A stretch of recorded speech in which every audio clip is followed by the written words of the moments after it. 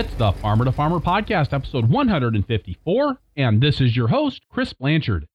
Today's show is a repeat of an episode I recorded in the spring of 2015 with Richard Wiswall of Kate Farm in Plainfield, Vermont.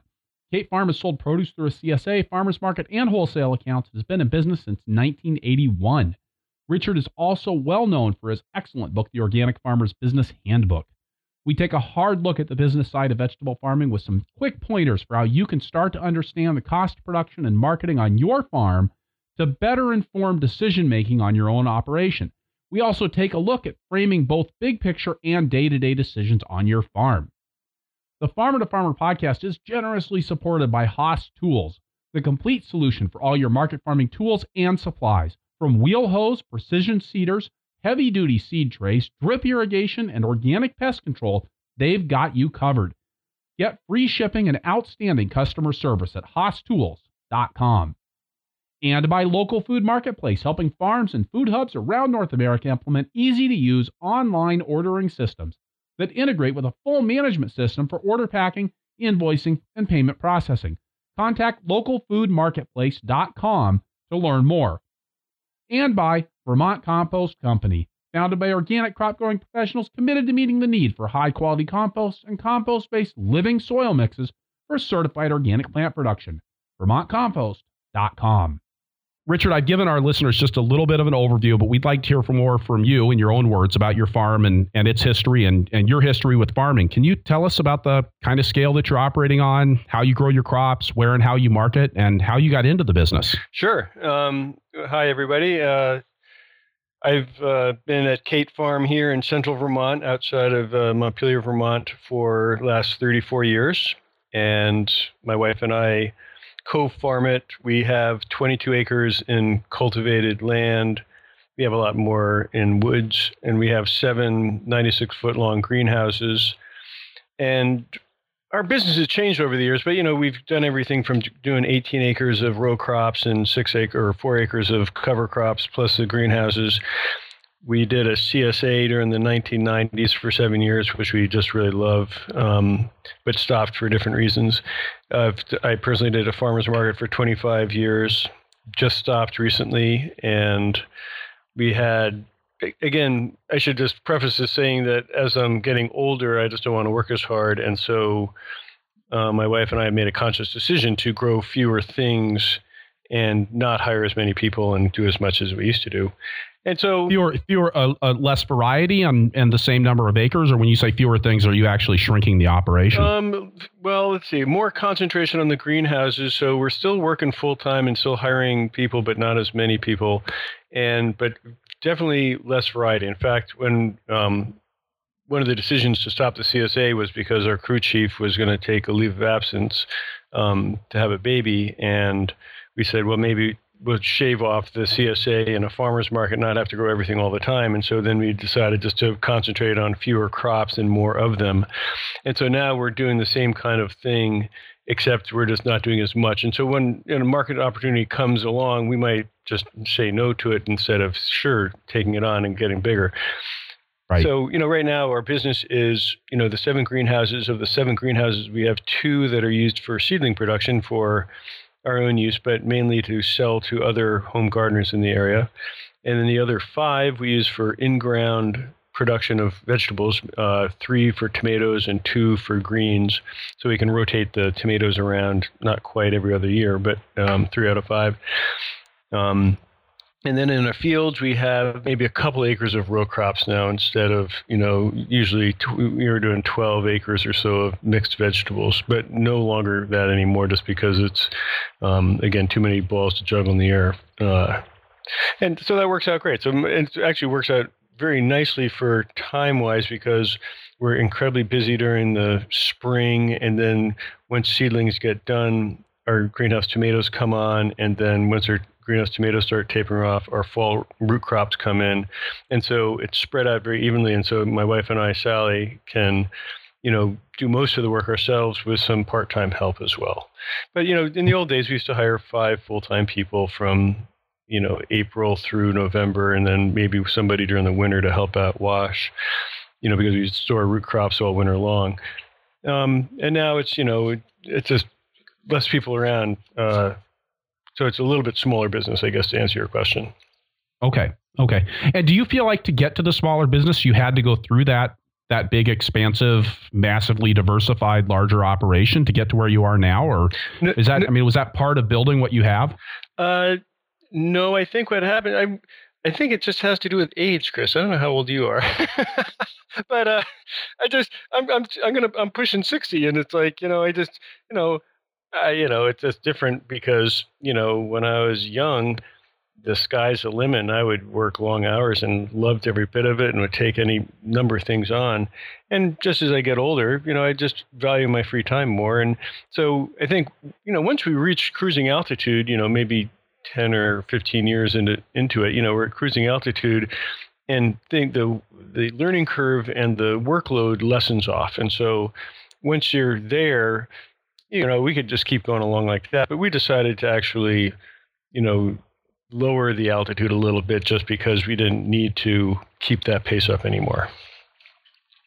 Yeah, so no, it's a benefit. I think it's a benefit of, working 34 years. We have a stable full of machinery and 7 greenhouses and, 3 barns and 2 coolers. We have everything in place, so we don't need to do any of that. So we can just kind of, use the existing equipment very easily. And it's a nice place to be, I must say. It took some work getting here, but for someone starting out, it's definitely a longer road to hoe just because you're still acquiring machinery and building infrastructure and learning the ropes as well. Yeah, and of course, it's not even just the money that it takes to acquire the machinery, but just the time and intellectual energy for doing all of the things that are required with scaling up, I think is a real challenge. Yeah, and I think it's a hard thing when I talk to new farmers or beginning farmers, and it's like, there's so many things you can spend money on, and there's so many different directions you can go, and that's part of the adventure. You choose what you want to do, and I guess my best advice is to do what you want to do, and to think about it ahead of time. And I've always been a proponent of like saying, push a pencil even on the back of an envelope just to see if your farming venture is going to look, financially feasible, and then if so, then move forward. And you'll never be able to buy everything you want all the time. And, the learning curve is going to be, steep on a lot of things. And that's part of the fun of it too, is learning about how to grow vegetables or herbs or flowers or whatever it is, or raise animals. And, not to look at it as look at it as a challenge, but it's a good challenge. Well, and you even talked about just in your experience on your farm, the changes that you've gone through over the years with the CSA, then the farmers market. I'm assuming that means some changes in crop mix, having to learn to grow some new things.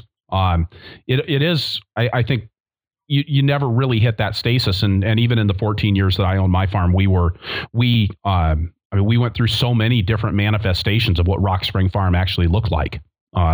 What crops we were growing on, what crops we were focused on. You kind of have to keep probing and taking advantage of those new opportunities. And that's a very good point. And I think that, when, I always think it's a great thing for people to plan ahead.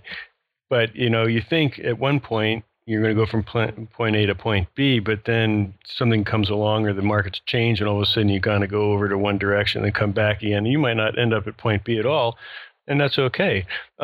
Businesses are always in flux, and it's rare that you're just going to be doing the same thing year after year after year. Your markets change, your ability to grow certain things change, your scale up, it might be different. So all those things, it's a moving target. But what's great about it is that the farmer is in control of doing what they want to do, and not to be necessarily ruled by the marketplace, but, do what you want to do and look for the market to support that.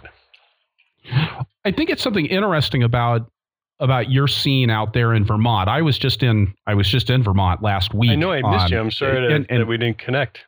I didn't put 2 and 2 together. I was actually in Montpelier, so I'm kind of thumping myself on the head going, well, there was a missed opportunity, but not my first missed opportunity, and I'm sure it won't be my last. We, I did two workshops out there back to back, and I think we had 80 or 90 people at those two sessions, and about market farming. These were all market farmers, and I'm thinking they were an hour and a half apart. I mean, you guys have you've got some population density there in Vermont, but I mean, you can't turn around without running into a market farmer. And I'm really curious. I mean, how have you dealt with that? I think a lot of markets now, I know in the Twin Cities, we're starting to see like the CSA market is, people are talking about it being full. And I've noticed on Simon Huntley's CSA discussion group that he's got on Facebook that a lot of farmers there are asking that question. How did you adapt to that changing market? And I mean, again, you're in this very competitive space that has to be a lot different than where you were in 1980. So like in 1981 is our first year. And back then there's very fewer farmers, but the market was much smaller. And so, we had a challenge just to find the market even with fewer growers. And then, over the decades, the market has grown, and at certain points very dramatically, and other points not as much, to the point where now there's a lot of people coming into a marketplace which is kind of not growing so much. And so there is a little bit of this, the lowest hanging fruit of the consumers that want to buy organic produce has already been picked. And so if a new grower comes on the scene, a lot of times that marketing pie doesn't really get any bigger. It just gets cut into different sized pieces or smaller pieces. And so, that you're basically a new, or not a new grower, growers tend to shuffle customers without actually getting new customers. And I don't think that's really good for everybody. I'm always an advocate of working cooperatively and, pooling resources and trying to work it out so we don't step on our neighbors' toes. I don't mind taking business from California, nothing against California, but, it's just, I'd much rather support all our local infrastructure as well as here. That said, there's a lot of people at farmers market, all selling lettuce and all selling tomatoes and everything else. And so, it all tends to sugar off that we have our own customers, or it does sharpen our marketing and promotional skills just because we need to do that. But I think there is an issue of, this cannibalism of the consumers that want to buy organic produce. And so what we need to do now is, either find, enlarge that marketplace so we're getting more people to come to, or to buy this food, or we reach out to sell to institutions or, people that may not buy it, or to try to find scale where we can maybe sell at a lower price point that we can then, be more competitive in a bigger marketplace. That, right now I'm actually working on this great project through NOFA Vermont, and we teamed up with 2 other NOFA states about doing cost of production for farmers. So we have 30 farmers in New England here that we're actually working with to determine cost of productions of 3 crops. We have a list of 10 crops and everybody picks 3, so there's a lot of overlap. And, part of it is to shine the light on the inner workings of a business, everything from how much it costs to market their produce through CSA deliveries or farmers market or farm stand or wholesale, and looking at their overhead expenses, but also just to look at how much it really takes to produce a case of squash or a bag of carrots or a bag of beets. And that is, tremendously important. It's like for people to know what it costs to grow their certain crops that they grow, and to know if the price that they're getting is actually going to be sufficient enough to make a profit. In general, you could look at it saying, well, it costs me, $1.25 to grow a head of lettuce. I need to charge $2 a head. But generally, there's a price out in the world that says, a head of lettuce goes for $1.50 wholesale and $2.50 retail, say. And right. It's our job as farmers to produce the head of lettuce or whatever it may be under that market price. So then we can, have enough profit left over at the end of the year to support ourselves, pay our employees livable wages, save for retirement, put our kids through college, all that kind of thing. And maybe not work 80 hours a week to do it. So the idea with this cost of production project is, we're kind of uncovering these, profit centers that could be on your farm. And, a diversified vegetable farm might grow 30 different crops or maybe more. And they might have animals as well. And, there's a lot of moving pieces on a farm like that. And the best thing to do, when that's happening is to basically take, your top 1 to 5 sellers, take your top 5 sellers and analyze the profitability of those, because that's what's bringing the most money into your bank account, you better be making money on those, or you could be hemorrhaging money. And the idea that if you do more than one thing, if you're not just growing 10 acres of carrots, but if you're doing 10 different vegetables or 5 species of animals, I can guarantee you that they're not equal profitability. I mean, it's just, there's no way it would be. And so of those, you want to focus on the ones that are more profitable, or find out the ones why things aren't profitable and either raise the price or try to lower expenses, or both. I know that in my operation, we did carrots and beets. We did a lot of storage crops, and we were famous for our carrots. People loved Rock Spring Farm carrots, and it was a fun crop to produce. We had a girl one time at farmers market who started crying because we'd run out of carrots before her family got there. And I didn't feel good about making her cry, but I felt good about my carrots. And nobody gets that excited about beets. But when we actually sat down and ran some numbers on what our costs were, we found out that those carrots were a very successful crop from the customer standpoint, but we were barely breaking even on selling carrots in the wholesale marketplace. Whereas with beets, our cost of weeding was lower, and the cost of washing was so much lower that we were making bank on those. Right. And it was, but of course, I mean, who wants to be? I mean, suddenly I was Dwight Schrute being a beet farmer, And who wants to do that? Well, I think, and beets don't break. It's really hard to break a beet in the washer. But that's a great example. And I use the example of broccoli and kale, which are very identical crops, and, they, pretty much the same same planting spacing and fertility, spray schedule, all those kind of things. But the difference in profitability between the two is dramatic. Broccoli, you probably won't even get one head per plant, and that's in a good pick. And yet kale, you might get 3 to 4 bunches per plant.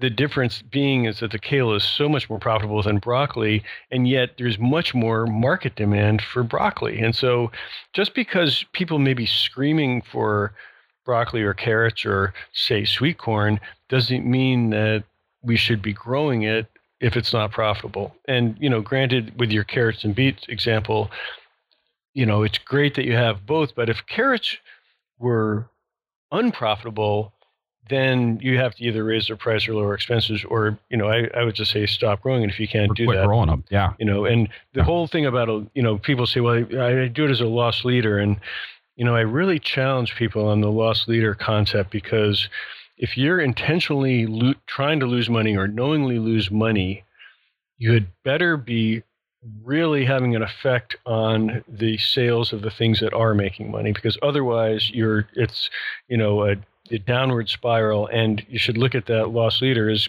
maybe more of a promotional cost of advertising, or, maybe better spent on radio ads or, newspaper ads or whatever.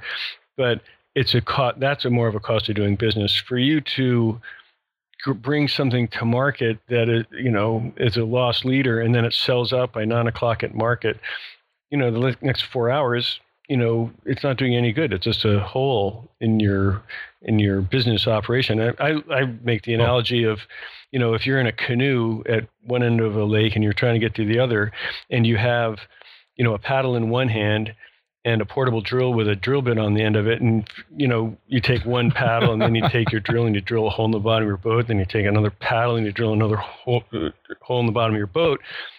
It's really simple. Just drop the drill, put both hands on the paddle, and you'll get to where you want to go so much quicker. And, if you can plug those leaks up, your business all of a sudden starts floating, and you have more money to invest in your infrastructure. You have more money to pay yourself, to pay your employees. It's just such a win-win situation. And the only downside is you have to do a little math, Okay. So, but Richard, I mean, you know this, and I mean, you and I both make a portion of our living going out and talking to people about record keeping and, and math. And those are hard things to do when you're already working 80 hours a week. That's true. And, truth be told, I don't like record keeping any more than anybody else. And that kind of sounds strange coming from a guy that, talks about it in talks and wrote a book about it. But I only keep records to the extent that I need to, so that I can enjoy the life that I do by making more money, doing what I love to do, farming. And so I've kind of really come to, and I think you do the same thing, is to promote taking fewer numbers, but, very good numbers. And so I always advise people to say, instead of, sometimes when I give a workshop, people get so excited about taking care of their financial destiny. They go home, they say, great, I'm going to start tracking everything I do all day long, 7 days a week, 365 days a year, and I'm going to track everything every one of my employees does. And so they do that, and, thinking that that's going to be their salvation for financial success.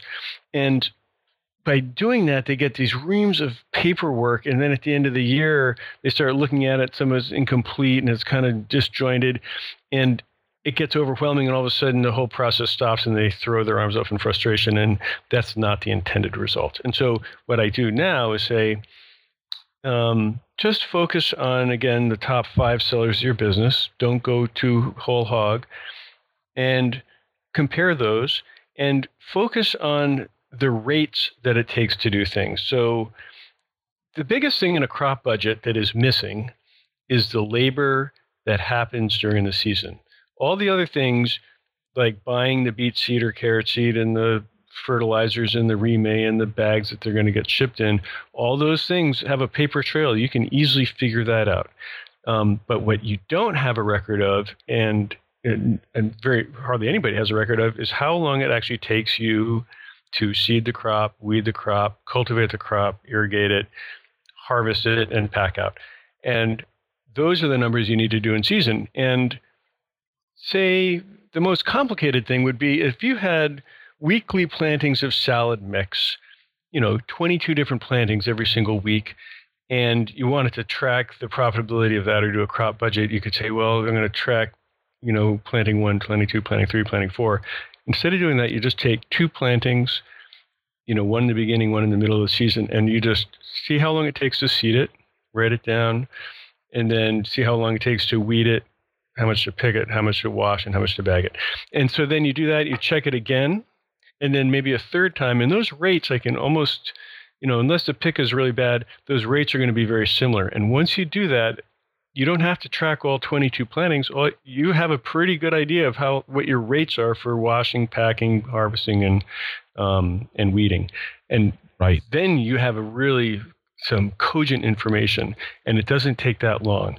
And a lot of information that you take, say, for every budget, which might be, pre-plant disking and fertilizing and bed prep, those are going to be the same no matter what you plant. So a lot of the work is just in the things that are crop specific, which is weeding and picking and pack. And those usually are the biggest numbers that affect a budget, surprisingly. The ones that we don't know anything about are the things that affect the budget the most, which are, usually weeding and harvest and pack out. And the other thing that affects the budget the most is the price of that yield. So a small increase in the price, if a 10% increase in the sales price directly translates to an increase in your net profit, because all expenses remaining the same, you've just, with a little pen or a keystroke on your keyboard, all of a sudden made another $10,000 on, 5 acres.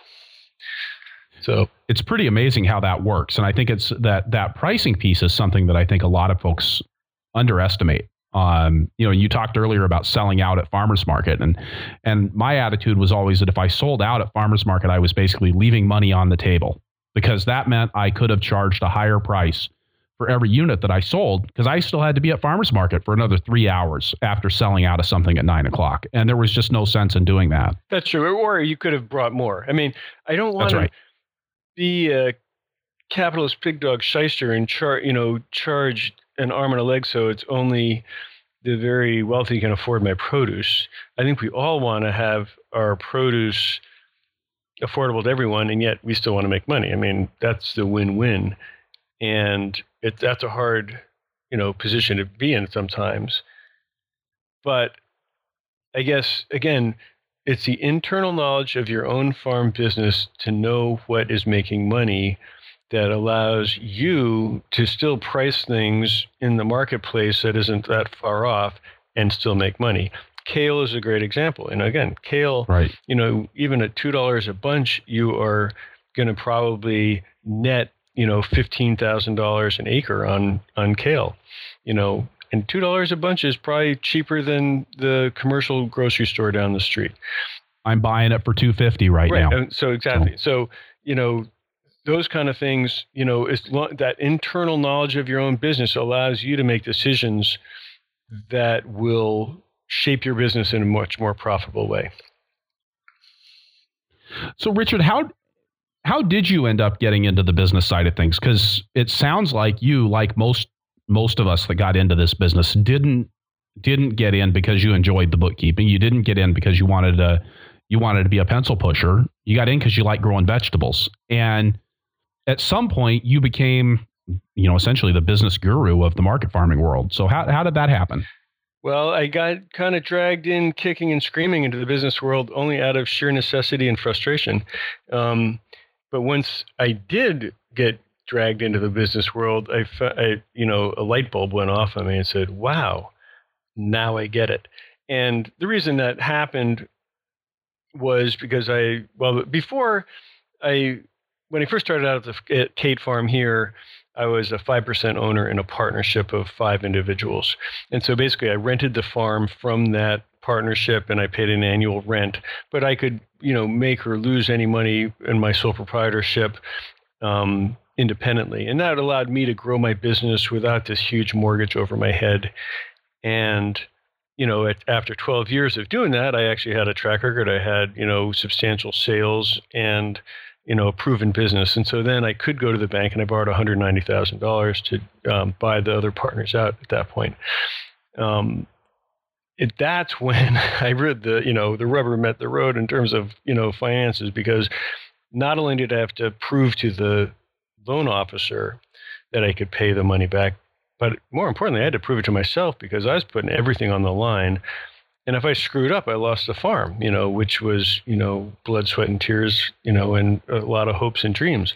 And so that's when I really said, okay, I need to figure out how to do this. And it was, the same time I'd taken a holistic management course, which kind of opened my eyes to a lot of different things. And it was then that I realized that I didn't have these numbers that I needed, these numbers in season. And that's when I started to keep the crop journal. And it's really the most important book on my farm. And it's just most rudimentary book too. It's like all it is a pocket folder with some loose leaf paper in it. And I just have a page for each crop. And so when I, seed the beets, I just write seeded, 1/10 of an acre of beets in, half an hour. And then I went, I might not go into the beet field for another 2 weeks, and then I'll go and I'll run the baskets over it, and I'll say, cultivated with baskets, half an hour, 45 minutes, and I keep doing that, and that's everything that I do on that beet field is in one page. It's not a lot. It's just done over the whole season. And that's what the information that I needed to actually figure out how much was making money and what wasn't, because those were the actual costs that were going into the crop budget. So that's what kind of got me into thinking that way. But then back, at that time, this is 1993, that I was growing 43 different crops, and I rated them in terms of profitability. So I did an enterprise budget for each one of them, and I rated it in terms of profitability. And most all were positive, but some were much more positive than others. And so what I did, I just kind of went halfway down the list, and I just drew a line through it, and I stopped growing the bottom half, kept growing the top half, the more profitable ones. And all of a sudden, my net income rose dramatically for doing, and anybody on the outside looking at my business said, well, Richard's not doing anything different. He's still going to a farmer's stand. He's still going to farmer's market, has a CSA, ships to Deep Root, does a lot of wholesaling. You wouldn't really see it on the outside, but it was my crop selection that determined, how profitable I became. And it was like, that's when the light bulb started going off and go like, wow. And all of a sudden I realized you can make some pretty good money doing this. And there's a few things that, people would say, well, how come you don't have sweet corn at farmer's market or CSA or peas and beans or some of the things that I actually dropped? And, I explained to people, I said, sweet corn, I love sweet corn, but, you can only gross, $1,200 an acre. And, to keep it weed free, it's going to cost, a certain amount. And then right before I pick it, the crows come in, the raccoons come in, the deer come in, and my neighbors are picking it as well. So, Right. it's kind of, it was a loser. And I said, listen, I cannot make money growing corn, and I can't do that. I go buy corn from my neighbor, and I encourage you to do the same. Most CSA members in farmers market go to the store to buy avocados and coffee and chocolate and other things that you can't grow up here, and so Right. they would have to buy it somewhere else. And explaining to your customer is having that ability to have that audience is a huge thing, because they say, sure, I hear you, and they're great, and they're very happy with their lettuce and spinach and tomatoes and everything else that they're getting.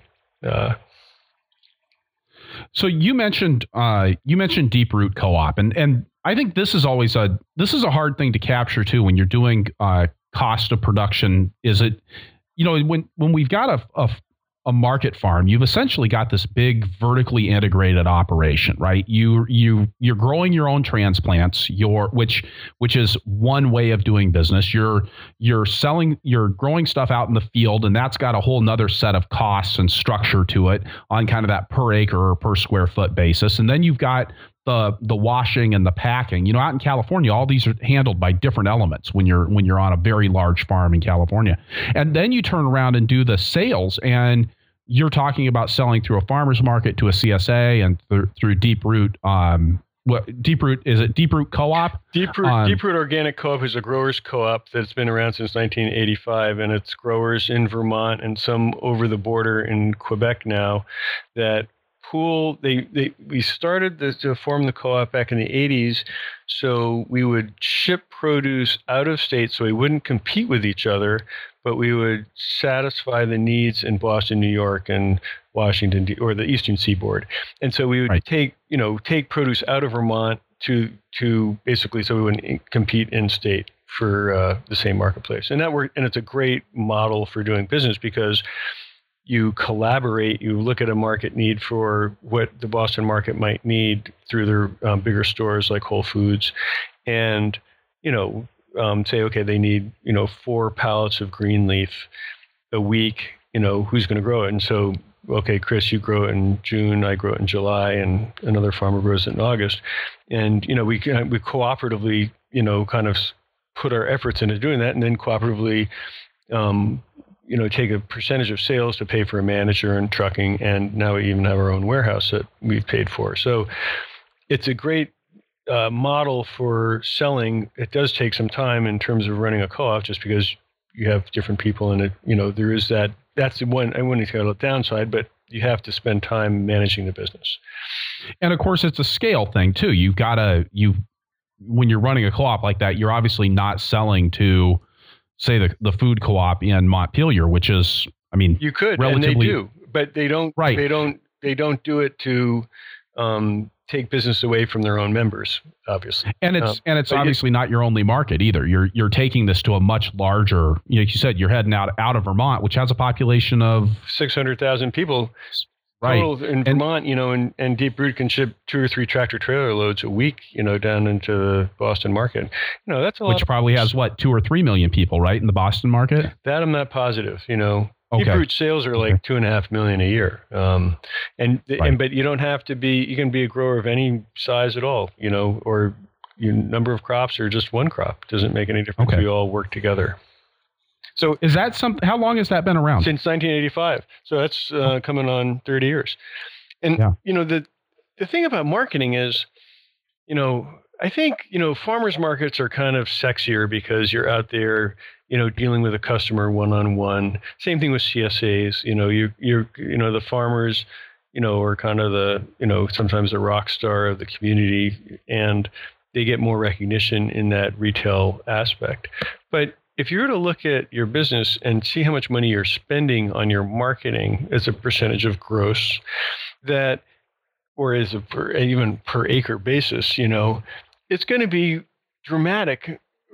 It's going to be a dramatic difference, or it'll just be eye-opening to see how much money you actually spend on marketing. So if you were to pay yourself $12 or $15 an hour to set up and staff a CSA and pack it up, plus all the time that you do promoting it and getting members, or all the time that you go to farmers market. So you load up the farmers market, you attend for 4 hours, come back, it's an 8-hour day, maybe 2 people, you add up all those hours. Generally, you don't add them up because you're not paying yourself and you don't count them. But, if you break a leg or have to get called off for a wedding or a funeral or something, you do have to pay somebody, and that's a real cost of doing business. And farmers should figure that their time is worth as much as their crew rate, at least, I would think.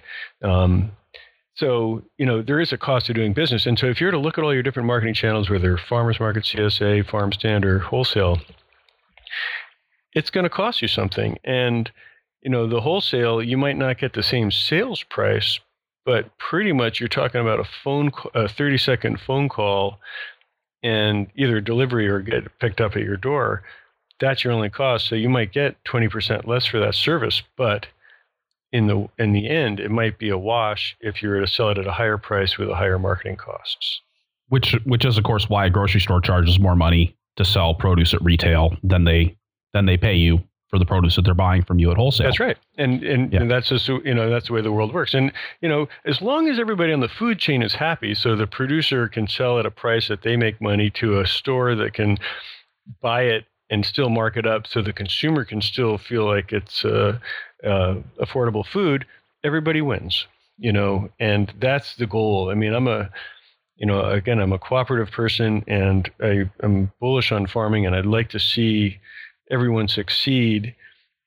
And part of that's, working together, but also just understanding that, we as farmers have to see the end, that we have to live in a world that the consumer can still afford, or will still buy the food, not afford it, that they will still purchase that product at the end.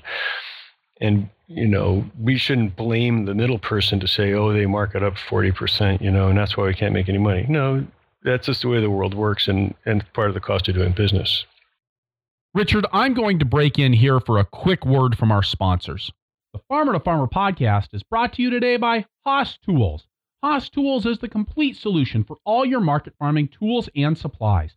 Keep rows weed-free with their time-tested American-made wheel hose and the best wheel hoe attachments.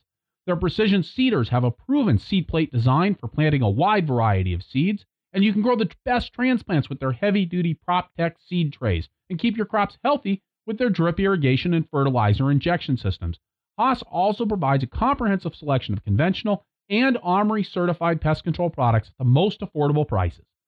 Free shipping, outstanding customer service. Shop online or request a free catalog at HaasTools.com.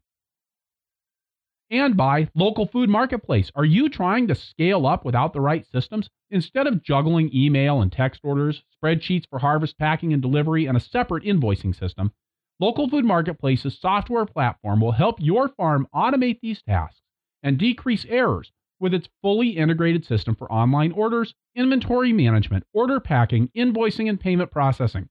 Easily configure the system for managing multiple sales channels, customer types, price levels, and delivery routes. The platform also offers lot number traceability and an option to collaboratively sell products with other producers. Contact them via their website, localfoodmarketplace.com, to schedule a free consultation on how Local Food Marketplace can help you efficiently manage customer orders from the pack house to your customer's doorstep. I'd like to circle back to holistic management. You mentioned that you took a holistic management course, I think, in 1993, Yep. and there was a lot going on in the early 90s with holistic management. I know a lot of people out here in the Midwest were taking classes and going into some deeper training at that time. I think it was very popular in the Northeast. And you said that influenced how you were looking at your farm as a business, in addition to being a lifestyle enterprise. And I wonder if would you consider yourself to be a holistic management practitioner? I wouldn't say I'm an active manager. I still use the concept, so I guess yes and no. But the whole thing about the holistic management is that it was a different way of kind of looking at my business. And I think the first thing that changed for me was to go through a process of setting a holistic goal of something that was value-based, where it met my core principles and addressed them and said, this is what I want to do. And then you address it. How are you going to do it? What kind of, how are you going to structure your business in order to meet these goals? My goal, had nothing to do with farming. It had to do with, having a economic security with a family that's, with family around, and being able to have time to do other things that were enriching to my life. It had nothing to do with farming. But then, another part of this goal is that, okay, well, how are you going to achieve this goal? And my vehicle was through farming. And so then I figured, well, how am I going to do this through, how am I going to make this happen through farming? And that's, again, when I started, kind of crunching numbers to see how I was going to be able to support this. And, it's a very good, I recommend it to anyone to look into holistic management. It's, a different way of looking at the biological systems and the economic systems. And they have ways of, kind of testing decision making to see if it covers, the social and economic and environmental aspects that are always there, but sometimes don't get addressed. That whole idea, I think holistic management calls it the testing questions, is something that I've run into in a number of different formats. I've had a lot to do with nonprofit organizations over the years, and they've got, which means you have to do strategy sessions. And one of the things that has come out of that work in recent years, to a large degree, is having a set of questions that you always ask about any decision. And I really like that idea in holistic management, kind of having these. Always be aware of, I think it's 7 things, and I can't rattle them off the top of my head, but when I went through the holistic management training in the late 90s, that became an important part of kind of forcing myself into that mode of thinking for a couple of years, helped me to be more aware of those questions without having to whip out my note card and look at those 7 questions every time. Those are kind of always things that are sort of integrated in the way you think about what am I going to do and how am I going to do it? That's right. And I think that's one of the nice benefit of the whole holistic management training is, getting that broader view of everything that needs to get addressed. Was that something that a lot of people were doing in Vermont in the 1990s? Is that, did you find out here, it seems to have, in the Midwest, it seems to have shifted the way whole groups of people were thinking about their farm operations and their involvement in the community and the importance of kind of developing to use the holistic management language, to developing a resource base that was going to support them into the future. Was that something that you saw also happening in Vermont? I think in the early 90s, there was definitely an uptick in the number of people that were interested in holistic management. But, again, I haven't kept abreast with what's going on, so I don't know if the level is the same. But there was, like in the 90s, there's, a lot of people that were, signing on and incorporating it into their business practice. And it still happens now. So again, I'm not one to speak, if it's still as popular as it was. Okay.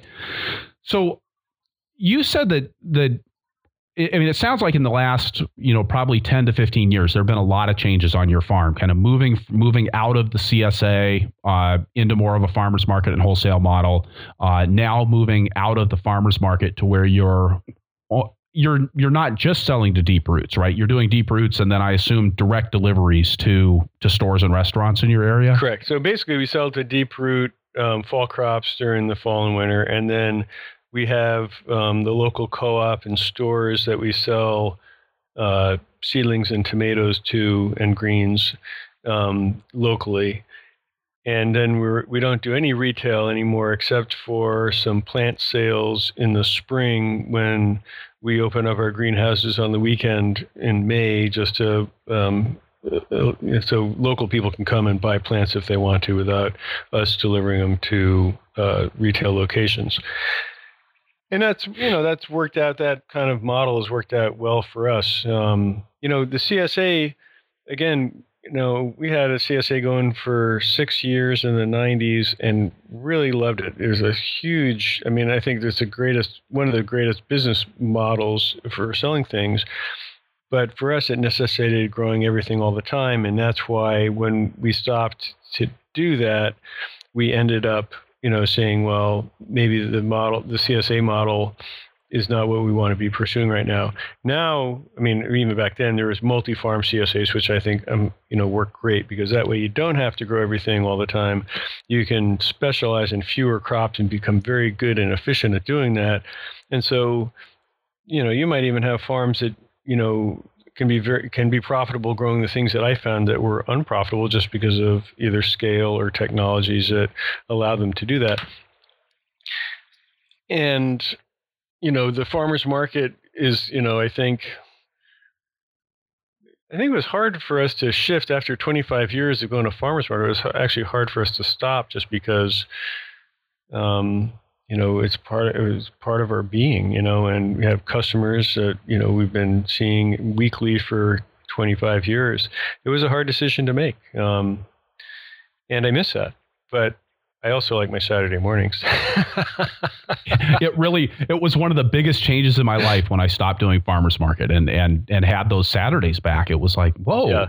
Well, it's not only Saturdays, it's all day Friday picking, all day Saturday loading, unloading, vending, loading, unloading.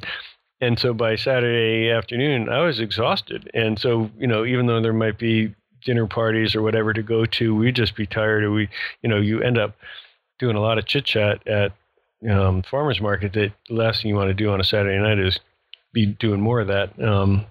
So for me, it's all good. I enjoy doing it, but I do enjoy having some more free time just in general by not doing as much. And again, I'm just getting older, Chris. What happens. Well, it's okay. It happens. It happens, and things change. And it's interesting because I think that you're. Well, again, I feel like I'm seeing more and more farms kind of following that lead. People that have kind of followed that arc through, intensive retail only to doing retail and some wholesale, and then actually gradually backing out of the retail. And I'm always interested if that's something that's indicative of the changes in the marketplace, a maturation of the food system, or if that does have more to do with simply getting older and having changes in priorities and changes in energy levels. Well, I think farmers market is a lot more. That's the retail aspect of a farmers market is much more energy intensive, or it just takes more energy to do than if you have a farm stand. There's plenty of farms in Vermont all over the place that are multi-generational because they've developed a business, and it's an easier way of retailing than to basically set up a store every Saturday or 2 or 3 times a week to basically move, set up, unpack, and all that. And so I don't know if it necessarily has to do with age. I think it has to do with your situation. If you have an ability to have a farm stand, if you have a good location on a roadside or whatever, that would work fine. And if we had a farm stand location that was on a busy road, that's probably what we'd be doing and still be doing it. Right. So just to take a different tack from the marketing and talking about the financial side of things, I had somebody ask me recently how, and I didn't have a good answer for this, so I'm going to put this on you. And this was when you've got too many things to do on the farm. And the example that this woman gave is, I've got to get crops harvested for farmers market tomorrow, but I also need to cultivate the carrots because today is the day that's the right day to get that done. How do you make decisions in a scarce resource environment? And I think you're probably having less of that now, but you certainly have, 30 years of experience with that up until now, with, being pulled in multiple directions at once, having to satisfy both tomorrow's needs as well as the needs for a crop that's going to be ready to harvest 2 months from now. How do you decide what to do on a day-to-day basis, on an hour-to-hour basis? That's a great question. And the reality is, especially with farming, unless you just don't bite off as much, you're never going to get everything done. You're always going to have a to-do list that can be never ending. And by the time you finish something off, you're adding 3 more at the bottom of it. And so the idea is that, well, a few things. One is effective management is basically getting the most important things done first and following through to make sure they get done. And part of that involves just, it seems so simple, right? All you do is you take all the things you have to do, you prioritize them in the order that they have to get, top to bottom priority, and just start going down the list, doing the most top priority things first, and just keep working down as you do it. Unfortunately, sometimes there are not enough hours in a day to get that done, or the week to do that. And so you either have to hire more people in, or you just have to make some sacrifices saying, well, we're not going to get to the weeding to the carrots. That said, there's a lot of things that, are not on that, the to-do list that have to get done, but things that should get done, which might be long-term planning or looking at, how to, be more efficient at certain things. It actually takes some, maybe half a day of a meeting with your crew or your spouse to talk about some deeper issues, but we're too busy, weeding the carrots or getting ready for market.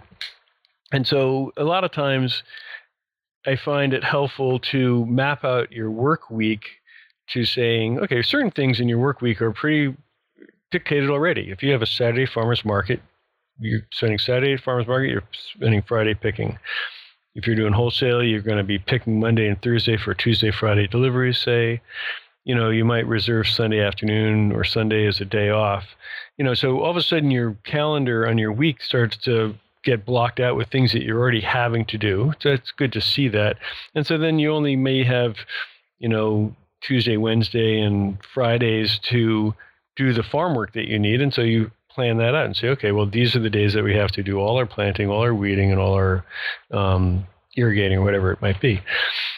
And by doing that, by having that kind of calendar base, then you might just, it's a matter of staffing to say, okay, well, if, one crew person's going to be delivering, I'll need 2 to be picking on that same day. I'll need to have some more people in here to do the things that need to get done. And, labor management's a tough one because sometimes it rains for 3 days and, we don't have enough things to do. And that's a challenge. But I think in terms of not having enough things to do, having too many things to do, then it's a matter of either hiring in people to do that, or doing less, or putting off things that you can, like fixing a slow leak in your tire until wintertime. And so you just end up pumping it up once a week or something like that. Not the most efficient thing, but you can do that till you have more time. And, obviously when you hire somebody, the goal is you have too much work that you can do. So you think that when you hire somebody, you're going to be able to get this exact same, you'll get twice as much done by having somebody work. But generally that's not the case because you have to train them, and they might not do it the same way you did it. But even still, you will get more done. And the thing about employee management, as I'm sure you're aware, Chris, is that, it takes time. And that a lot of times when I have people working for me, I don't get the things done that I want to because I'm making sure that they have all the things in place for them to do their job. It really is. I think a lot of times with we think of employees as being, well, if you do a classic organization chart, employees end up being underneath us as farmers. And I almost think it's almost a more effective visualization to put yourself on the bottom, holding up your employees, because that's a lot of what you end up doing. That is making sure that they've got what they need. That's right. And and because you want to make sure they're not hung up with a missing part or not having enough bands to bunch the broccoli or whatever it might be, unless you assign that job, that's your job, is overall management of the farm. In fact, the farmer's job really is to make sure your farm succeeds financially and ecologically and socially. But, if you look at your farm job as a manager, that's what you do. If you don't do your job well, then your farm fails and you don't have any farm anymore. And that's why I promote the business end, is because that's really your job one as a farmer, is to make sure your business succeeds or you don't have a farm anymore. And so employee management the same way, is that you want to make sure that your employees are doing productive work for their paid time. And paid time is work time, and you'd like to pay them as much as possible so they can make a living wage, as long as you can still make your farm finances work so you can make a living wage. Win-win. Which Which again, I think is one of those points. If you really have an understanding of your cost of production, that actually puts you in a better position as a, if we wanted to call it a social justice perspective, to really be able to maximize what you're providing back to your employees in compensation for their labor. Whereas if you don't know what your costs are, you're stuck in a reactive mode of always having to squeeze down on those rates of pay as much as possible because you're not certain that what you've got those employees doing is actually yielding a return that's going to be enough to be able to compensate them for their time. That's a very good point. And I think a couple of things. One is that labor is often the single largest item in your expense budget. It could be a third or maybe 40% of your gross sales. And, that's a chunk of change. That doesn't mean that you should pay people less.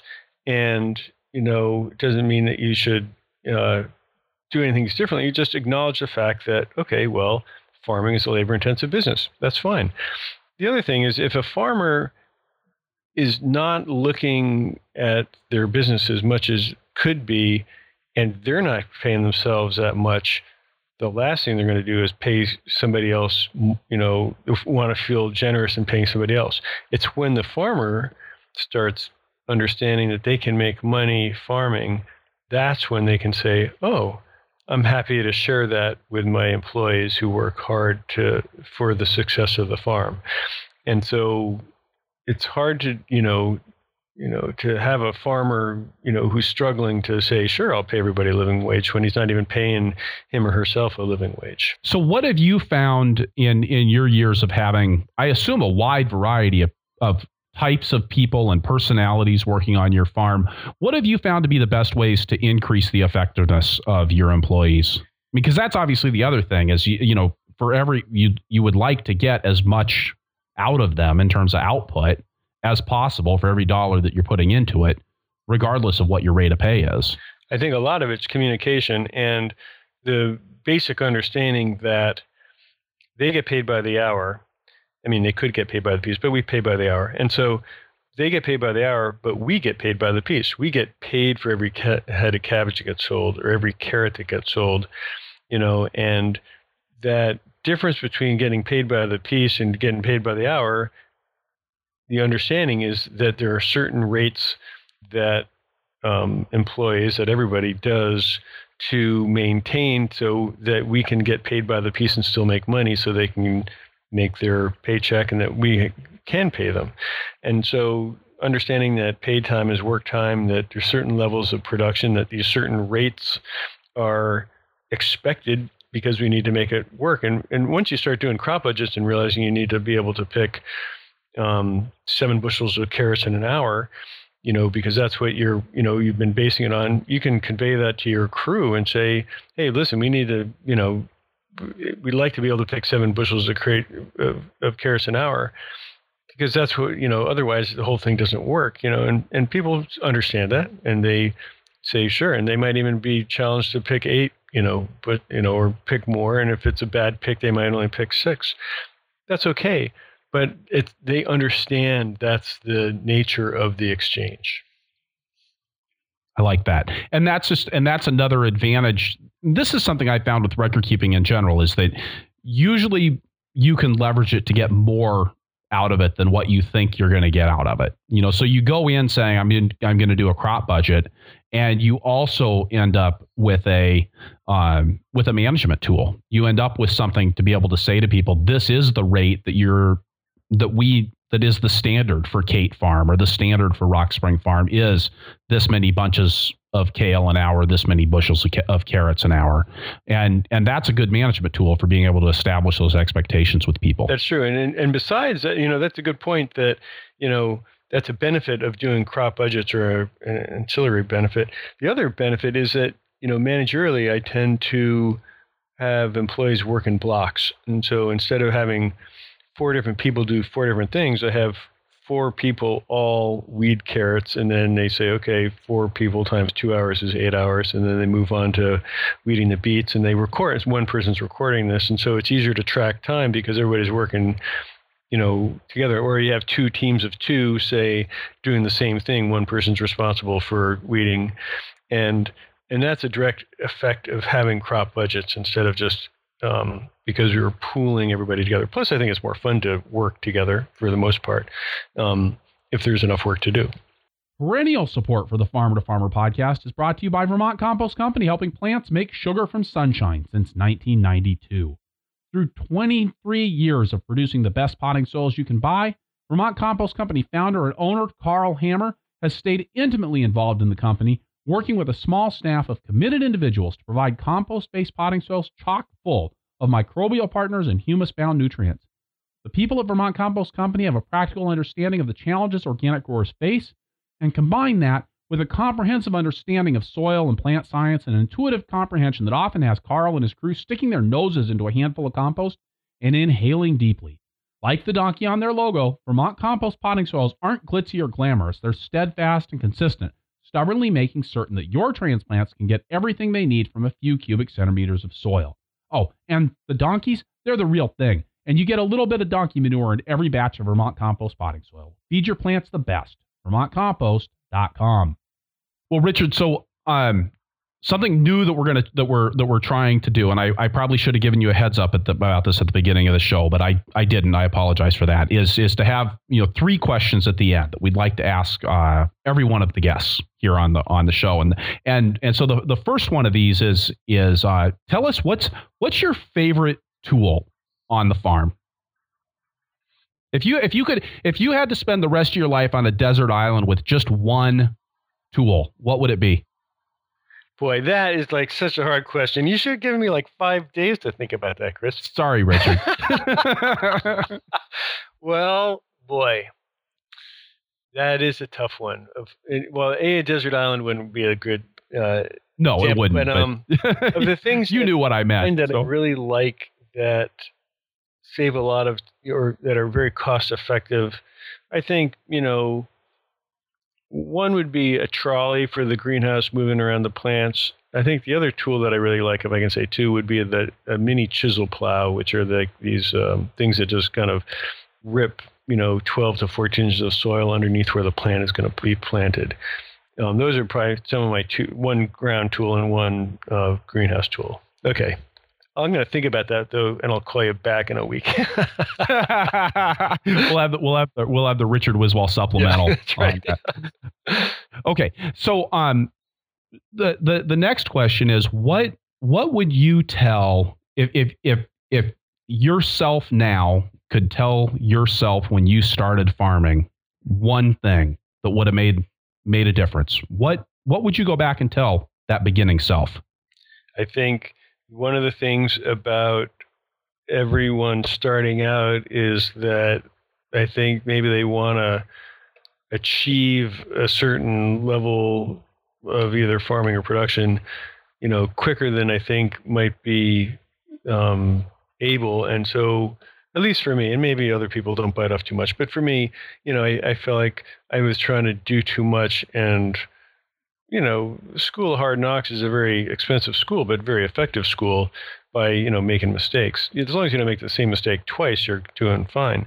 But I think, I see farmers, starting out now that they want to, do a lot of things and just say, okay, well, this is, maybe just look at what you think you can do and pare it down. You can always, there's always next year, if you feel like you're bored, have time on your hand. Well, and if you got, I think too, if you got it right, if you got it right this year, now you can get it right next year. And I guess instead of always being behind the curve. The other answer to that question would be to just think it through to the end when you do something. So if you're thinking of a new enterprise, just think about it. And again, a pencil on the back of an envelope, just to kind of rough out the big picture finances, just to get a sense of it before you start jumping in it. You'll save a lot of time.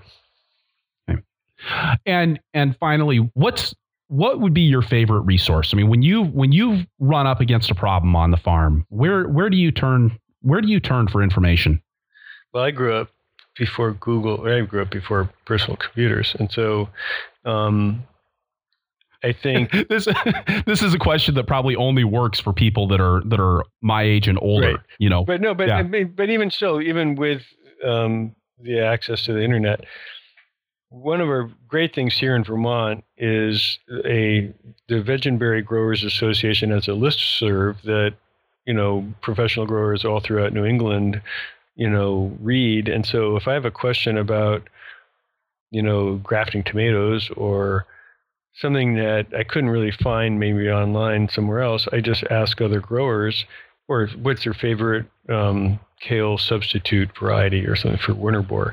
And then, you know, you'll get a lot of different answers from a lot of professionals that, you know, I think that's one of the biggest resources. And Vern Grubinger, MSA, is one of those resources in Vermont that we're very lucky to have. He's a UVM extension agent and just a tremendous clearinghouse of information.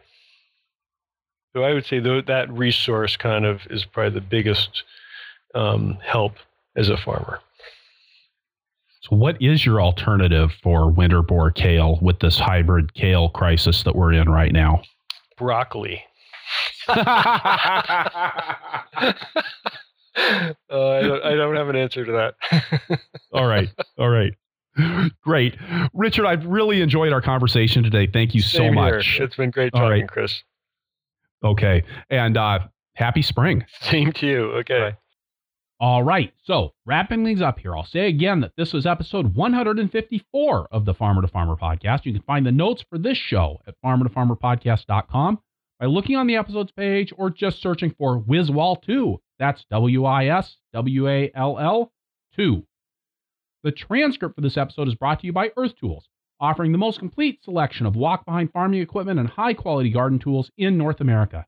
And by Osborne Quality Seeds, a dedicated partner for growers. Visit osborneseed.com for high-quality seed, industry-leading customer service, and fast order fulfillment. Additional funding for transcripts is provided by North Central SARE, providing grants and education to advance innovations in sustainable agriculture. You can get the show notes for every Farmer to Farmer podcast right in your inbox by signing up for my email newsletter at farmertofarmerpodcast.com. Also, please head on over to iTunes, leave us a review if you enjoy the show, or talk to us in the show notes, or tell your friends on Facebook. We're at Purple Pitchfork on Facebook. And hey, when you talk to our sponsors, please let them know how much you appreciate their support of a resource you value. You can support the show directly by going to farmertofarmerpodcast.com/donate. Thank you to everybody that's done that here this month in January. And I'm working to make the best farming podcast in the world. You can help. Finally, and this is helping too here, please let me know who you would like to hear from on the show through the suggestions form at farmertofarmerpodcast.com, and I will do my best to get them on the show. Thank you for listening. Be safe out there and keep the tractor running.